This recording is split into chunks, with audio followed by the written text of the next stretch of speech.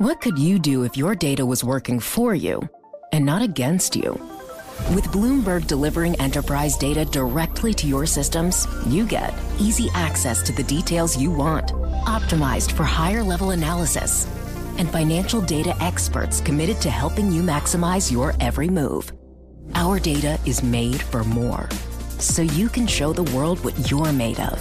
Visit Bloomberg.com/enterprise data to learn more. There is no doubt we face a profound economic challenge. We now need stability and unity. I pledge that I will serve you with integrity and humility. The most important objective for our country right now is stability. Governments cannot eliminate volatility in markets. You're listening to Bloomberg UK Politics, your daily guide to the corridors of power. I'm Ewan Potts. And I'm Caroline Hepker. Coming up on today's programme, nominations are open for the high-profile job of Treasury Select Committee Chair. We'll be speaking to one of the favourites, Conservative MP Harriet Baldwin. Plus, it's on all the front pages of the newspapers today. Matt Hancock, who was reported to be interested in the committee chair job, is now doing something completely different and rather more controversial. We'll speak to former I'm a Celebrity, Get Me Out of Here contestant and former Lib Dem MP Lembit Opik. But first, Westminster's been so focused on the serious news, Ewan, that it feels now really like everyone wants something else to talk about. And of course, well, Matt Hancock has delivered, hasn't he? The former health secretary who ran the department during COVID is going to take part in a reality TV show that's much better known for bug eating. The Conservative former chief whip, Mark Harper, was not impressed. Going on I'm a Celebrity is not compatible with doing your job properly as a Member of Parliament, which is why the whip's been taken away. And as a former Chief Whip, I completely support those decisions taken by my successor. OK, so that was Mark Harper. Now, Ewan, my husband absolutely loves a restaurant in central London that serves up bugs on a plate. I've never been. Totally disgusting. Is this Rishi Sunak being a new broom trying to sweep out the old? I mean, it was head-spinning how quickly Matt Hancock lost the whip. Yeah, it was really quite something, wasn't it? I was amazed because often you get this, there's a media storm, isn't there? And it goes on for days and days. And then finally the Whip's office come into force and say, right, we better chuck this person out. But yeah, it happened within minutes, didn't it? Really fast. So it's interesting to see if this is something to do with, Sunak exerting his authority. I think on the actual substance of the matter, I have some sympathy for Matt Hancock. His political stock is very low. A lot of people really dislike him, and the poor guy wants to do something else. I know he's being paid to be an MP, but it is just a few weeks, and I hope he will come back to being a proper MP in Suffolk. When he returns. So I don't feel it's the worst transgression of the rules, personally. OK, yeah, I'm not sure whether the families of COVID victims, people who are critical of the government's handling of COVID, will really agree with that. Anyway, away from the drama, we also had a really great interview overnight. Lizzie Burden caught up with the UK Trade Secretary Kemi Badenoch. It's out on our Twitter feed and it's made quite a lot of waves. Kemi Badenoch was at the Green Trade and Investment Expo in Gateshead. She was there to talk about investing in the UK's future. But Lizzie also asked her if closer ties to the EU were needed to boost the British economy. Have a listen to the interview. To grow the economy, we need to have closer ties all across the world. That does include Europe, but the businesses that I've been speaking to are from everywhere from Spain to South Korea. And I'm very pleased to see just the sheer range of investment that is interested in the UK. Well, the Office for Budget Responsibility said in March that trade's going to be 15% lower in the long term, specifically because of Brexit. Do you dispute the OBR's forecast? Yes, I do dispute the OBR's forecast because what happens with trade depends on the actions that I and my colleagues across government take right now. The OBR is probably making a forecast based on how we used to do things. They don't know how we're going to be doing things. So I think wait and see is my response. But we know how much trouble the government's got in recently for ignoring the OBR.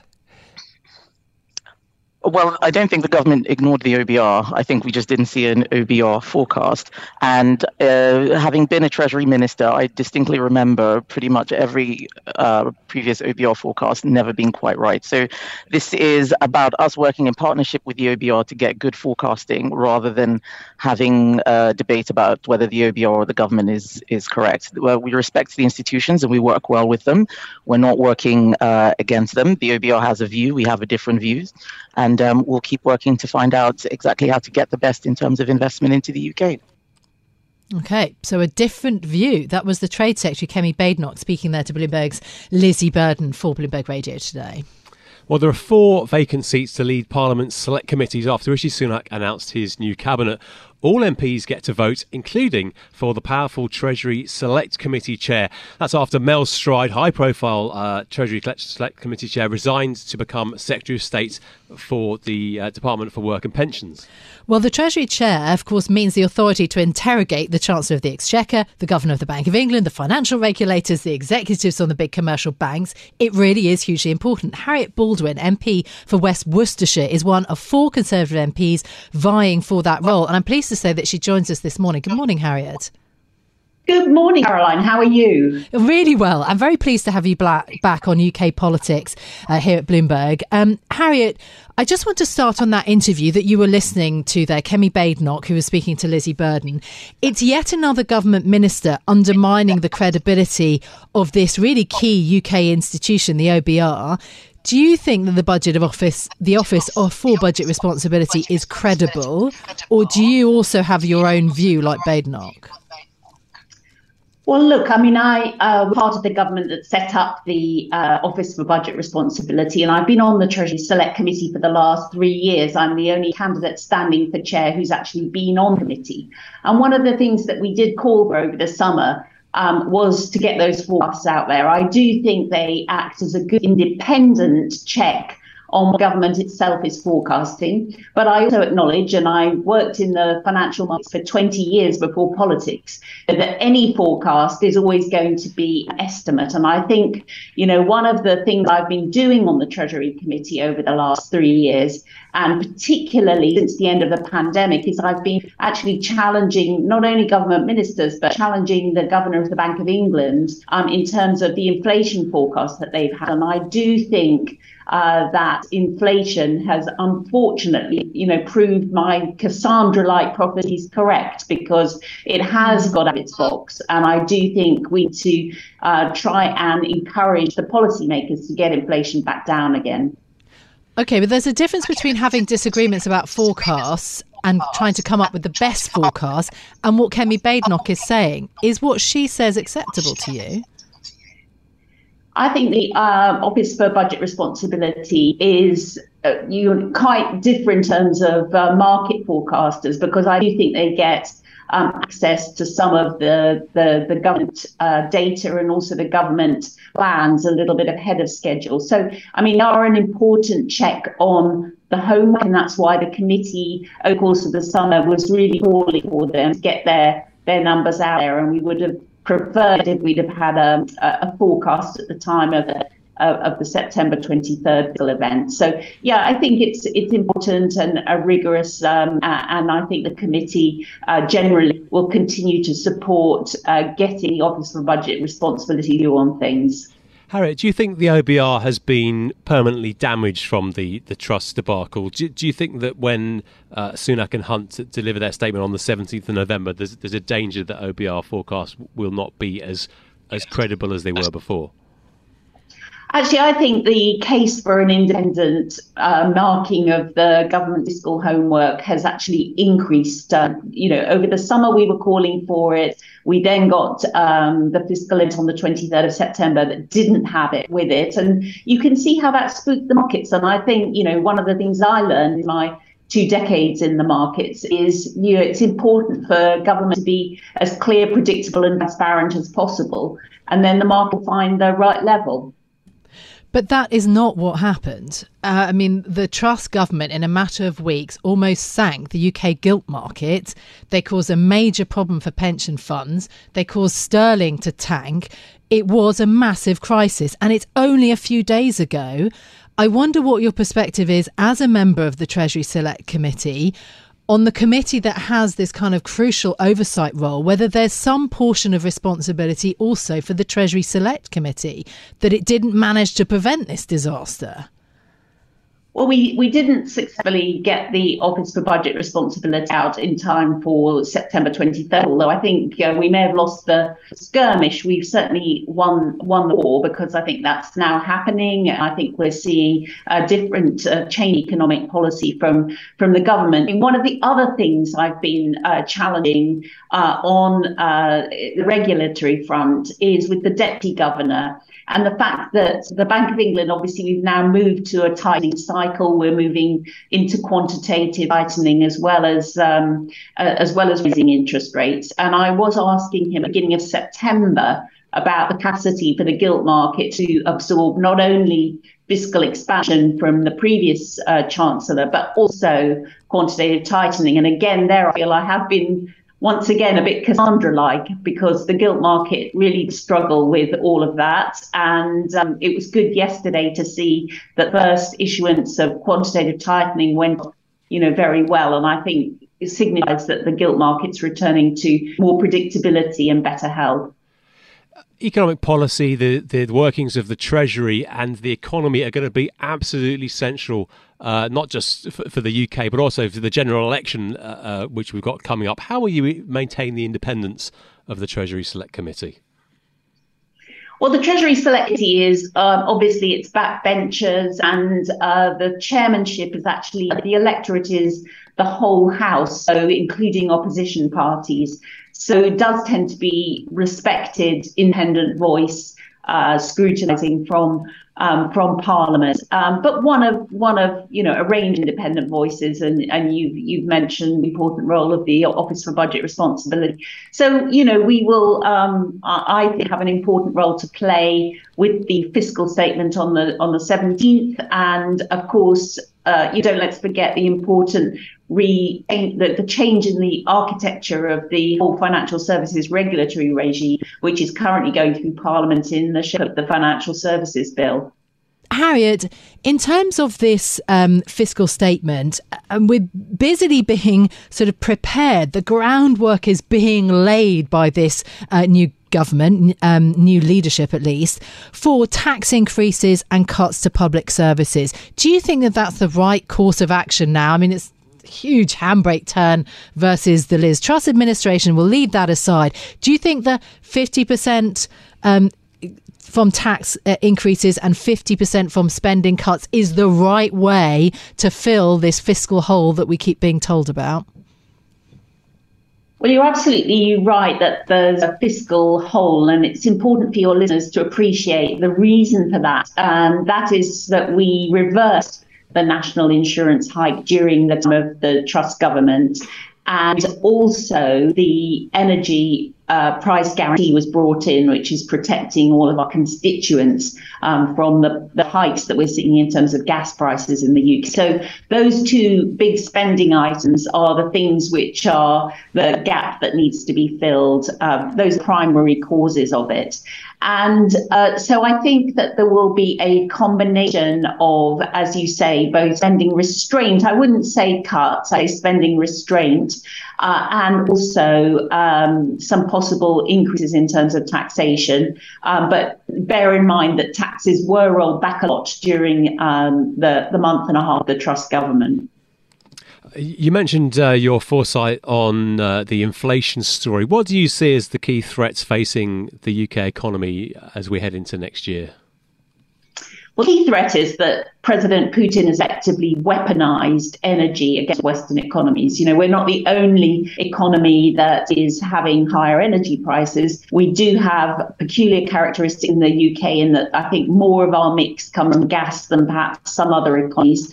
We don't buy Russian energy, but of course we pay the global price. And that's, a big weapon to attack our industrial base, but also our constituents in terms of their home heat bills. And so it's that hit to demand, I think, is the biggest challenge facing the economy. I actually strongly welcome the measures that we've taken on energy prices for consumers. And I think that will help to reduce the hit to demand. But it's early day in terms of that data, and no question that it's going to have a negative impact. It's just a question of how negative. Okay. Harriet, thank you so much for being with us. It's been great to have you back on the programme. Harriet Baldwin is MP for West Worcestershire, one of the 4 Conservative MPs, vying to become the head of the Treasury Select Committee, somebody with whom we like to have a close relationship to understand the picture from UK government. So, and as Harriet was saying, all the members in Parliament can vote in this process, even though, of course, the chairman role of most of the committees is Conservative. So then the vote will happen next week. Yeah, really important job. Nominations open now. They're going to close on Tuesday of next week. And as you mentioned, Caroline, voting will take place on Wednesday. If there's only one candidate, which seems unlikely in this particular race, then the Speaker will announce the result that same day. Success is more than the final destination. It's a path you take one step at a time. It's discipline, it's teamwork, and it's the drive and passion inside of us that comes before all recognition. It's what Stifel's been doing for over 130 years. Quietly, yet strategically, Stifel's become one of the fastest growing wealth management and investment banking firms in the country. Our financial advisors go beyond traditional wealth management to provide clients with direct access to one of the industry's largest equity research franchises and a leading middle market investment bank. Because success is the drive it takes to keep climbing, the passion to keep investing, the best of each of us made better by the best in all of us. And that is where success meets success. Start your journey at Stifel.com. That's Stifel.com. Stifel Nicholas and Company Incorporated, member SIPC and NYSE. What could you do if your data was working for you and not against you? With Bloomberg delivering enterprise data directly to your systems, you get easy access to the details you want, optimized for higher level analysis, and financial data experts committed to helping you maximize your every move. Our data is made for more, so you can show the world what you're made of. Visit Bloomberg.com/enterprise data to learn more. Hi, I'm Ron Kraszewski, Chairman and CEO of Stifel. Financial advisors, if you're not growing your practice, you're losing market share. Stifel is a growing entrepreneurial, advisor-centric firm built for successful advisors like you. Imagine having the resources of the largest wirehouses and the support of the boutique shops, but none of the bureaucracy to get in the way of you serving your clients. At Stifel, it's your business, your book, your clients. I always tell the advisors we're recruiting, I want you to come to Stifel and double or triple your business. Most of them laugh and shake their heads, but I'm serious. Don't take it from me. Take it from Stifel's #1 finish in J.D. Power's 2023 U.S. Financial Advisor Satisfaction Study. So, there's a reason why 148 financial advisors joined Stifel last year. Come join us and find out why Stifel is the firm where success meets success. Visit www.choosestifel.com. Stifel Nicholas and Company Incorporated, member SIPC and NYSE. What could you do if your data was working for you and not against you? With Bloomberg delivering enterprise data directly to your systems, you get easy access to the details you want, optimized for higher level analysis, and financial data experts committed to helping you maximize your every move. Our data is made for more, so you can show the world what you're made of. Visit Bloomberg.com/enterprise data to learn more.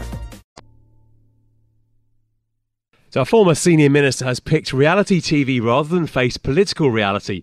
Just days ago, Matt Hancock was talking about running for the Treasury Select Committee chair. Instead, he's touched down in Brisbane late last night to take part in ITV's I'm a Celebrity, Get Me Out of Here. He's not the first Politico to make the move. Ed Balls went on to Strictly Come Dancing, Penny Mordaunt on that diving show called Splash.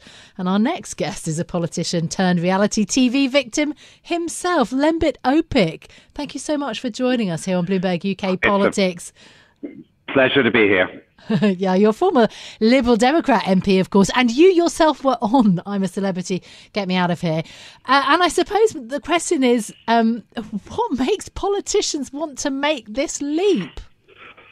Some of them lose their seats like I did, though I have to say I'd have been in the jungle anyway, even if I'd won my seat. Others want a career change and some are just curious. I would say I'm in the first category. Matt Hancock is probably in the second. He wants a career change. And the third one would be Nadine Dorries, who was curious. It all leads to different outcomes, probably partly because of my profile. Things all went horribly wrong for me, and I live a different life now. I think Matt's probably thought he's going to get us no further. He can't get above cabinet level. He's not going to be prime minister. So now he's decided to do this. It's a high-risk strategy if he wants to be successful in politics again. But you know what? Sometimes you have to throw the dice.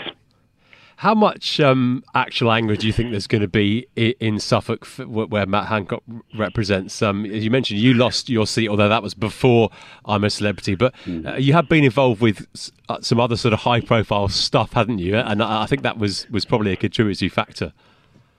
High-profile relationships and doing various kinds of media, which were regarded as celebrity, may have had a negative effect. It wouldn't be the only reason. But yeah, it may have harmed me. I didn't really make the calculation. I think I was a bit naive, to be honest. I thought maybe that people would separate that from my political career. It's possible Matt's making the same mistake. I know him well, but I didn't talk to him before he went in. The constituents, great question. That's all that really matters. It doesn't matter what you think or what I think. What matters is, if he wants to stand again, will a majority of his constituents agree with his decision or not? In Nadine Dorries' case, yes. She did the jungle and after that became a cabinet minister. In my case, no. And maybe my celebrity profile was part of it. So those are the dice I'm talking about. That's the risk he's taken. But if he's not restanding anyway, why not start ploughing your new furrow? Yeah, okay. Look, there's also the money factor, the ritual humiliation, okay. But look, the other main point is you say he's a cabinet level minister. And part of me as a kind of, the political journalism hat that I have feels really pretty frustrated that he would go onto a reality TV show but kind of try to avoid scrutiny for his actual role during one of the biggest crises of the last century in Britain. And you can kind of understand why the victims of COVID and why their families are particularly disgusted. They make it sound like a third-party thing. My agent, Terry Mills, died from COVID. My mother died not of COVID, but last year, and I didn't see her for the last 18 months of her life because of the rules. I saw her at the very end. So I'm one of those other people, and I don't hold it against Matt Hancock. I think he made some pretty big mistakes. Part of it was hypocrisy.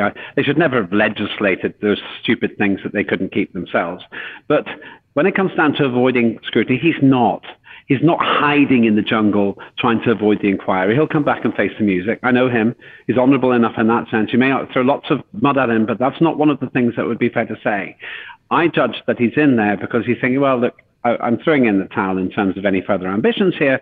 I want to do something else. And you know what? It's the crown jewels of reality television. It's actually quite flattering to be in there. And it's certainly an interesting experience. I say give the man a break. And as I said before, minority of one perhaps, but I don't think he should be lambasted through the righteous indignation of people who have had loss. But I'm one of them, and I don't feel like throwing that mud at him. Isn't there something in a lot of politicians? I don't think all of them, but certainly some politicians, they go into politics because they like being in the limelight. They like the idea of publicity. There's a lot of kind of sort of me there. So perhaps it's not that surprising looked at through that lens. Maybe, but it's a really risky way to build your profile. One thing I'll say about Matt, once again, as a friend, I think he might be a little bit naive sometimes about thinking he can edit his own approach, his appearance. For one thing I can promise you is ITV want to see the worst in people, except with people like Harry Redknapp, who didn't have an agenda. He's just an all-round lovely guy. Matt clearly has an agenda, and that's a risky thing. And if he was listening to me today, I'd say, Matt, just be yourself. Don't pretend you're going to be able to define how you look. Now, the thing about fame and celebrity, I've always found it curious. I've ended up well known, and I suppose in some ways a celebrity, but it was never my intention. And I've never really understood the bang people get out of being famous and so on, but I accept that lots of people feel that way. I don't know where Matt stands on that, but he's certainly, if his intention is to be a celebrity, he's achieved it. He's on every newspaper headline in the country at the moment. And fundamentally, I didn't think he'd get his dyslexia story out there, but he has. Every interview I've done, I've mentioned it, and other people have. So ironically, the one thing I didn't think he would do would be promote his charity, but he's achieved that. So this is a very, very risky bronco to ride, and it'll throw you off if it goes wrong. But you know what?Maybe he's just decided he's had so many problems, and his life, perhaps at a personal level, is very, very messed up or very difficult. He thought, well, to hell with it. I'll just live my life now. And you can't really hold that against a person, can you? Okay. Bottom line, how much do you think he's being paid? 300 grand? 600 grand? I'm guessing it's 350, but people have a habit of inflating what they had so that they get more from other people too. It'll certainly be a six-figure sum. I mean, I got 10 million, of course, but can't back that up. If HMRC is listening, I definitely didn't. But basically, he'll have a big, big, juicy sum, but he's not a poor man. He won't be doing it for the money. That's one thing I can say for sure. He'll be doing it for other reasons, perhaps a long-term career change, and I think that's the most likely thing. Lembit, do you think this helps trust in politics and politicians? Is it useful that politicians are seen to be more human, or will this be a negative? It neither helps nor harms it. It really doesn't. That's one thing when people like him, and maybe even myself, I want to reach out to the people. Forget that. It's a reality TV show. It's entertainment. It's not politics. So I would say it's completely neutral. It's all about Matt and his image. It's not about politics. And that's something I think that's just got to be realistic about. Lembit Öpik, thanks for coming on Bloomberg UK Politics. So that's it for Bloomberg UK Politics. Although, once again, I'm going to have to reach for my Greek and Roman myths book at home. Another one. Because, of course, our MP there, Harriet Baldwin, kept mentioning Cassandra, which is the Greek myth around the priestess to the god Apollo, basically the woman who was always saying truthful things and was never believed. But I'll have to go and look it up again. I need to do some reading up on this. I'm not well versed in these things. Well, I think this is a bit of a Conservative MP obsession, in my view. Yeah, because Liz Truss did it as well, didn't she? And was it and her Bojo all the time. Resigning speech? Yeah, and Boris Johnson at every opportunity. Yeah, there we are. So I have my little myths book at home and I'll have to read up on it again. Bloomberg UK Politics. Listen weekdays at noon on DAB Digital Radio in London. Collaborate for a greener future at the Bloomberg Green Festival, a groundbreaking celebration of the thinkers, doers, and innovators leading the way. From design and culture to technology, science, and entertainment. Hear from inspirational speakers and immerse yourself in climate solutions. July 10th through 13th in Seattle. Title sponsor, Amazon. Official airline, Alaska Airlines. Get 20% off using promo code radio20 at BloombergLive.com/Green Festival.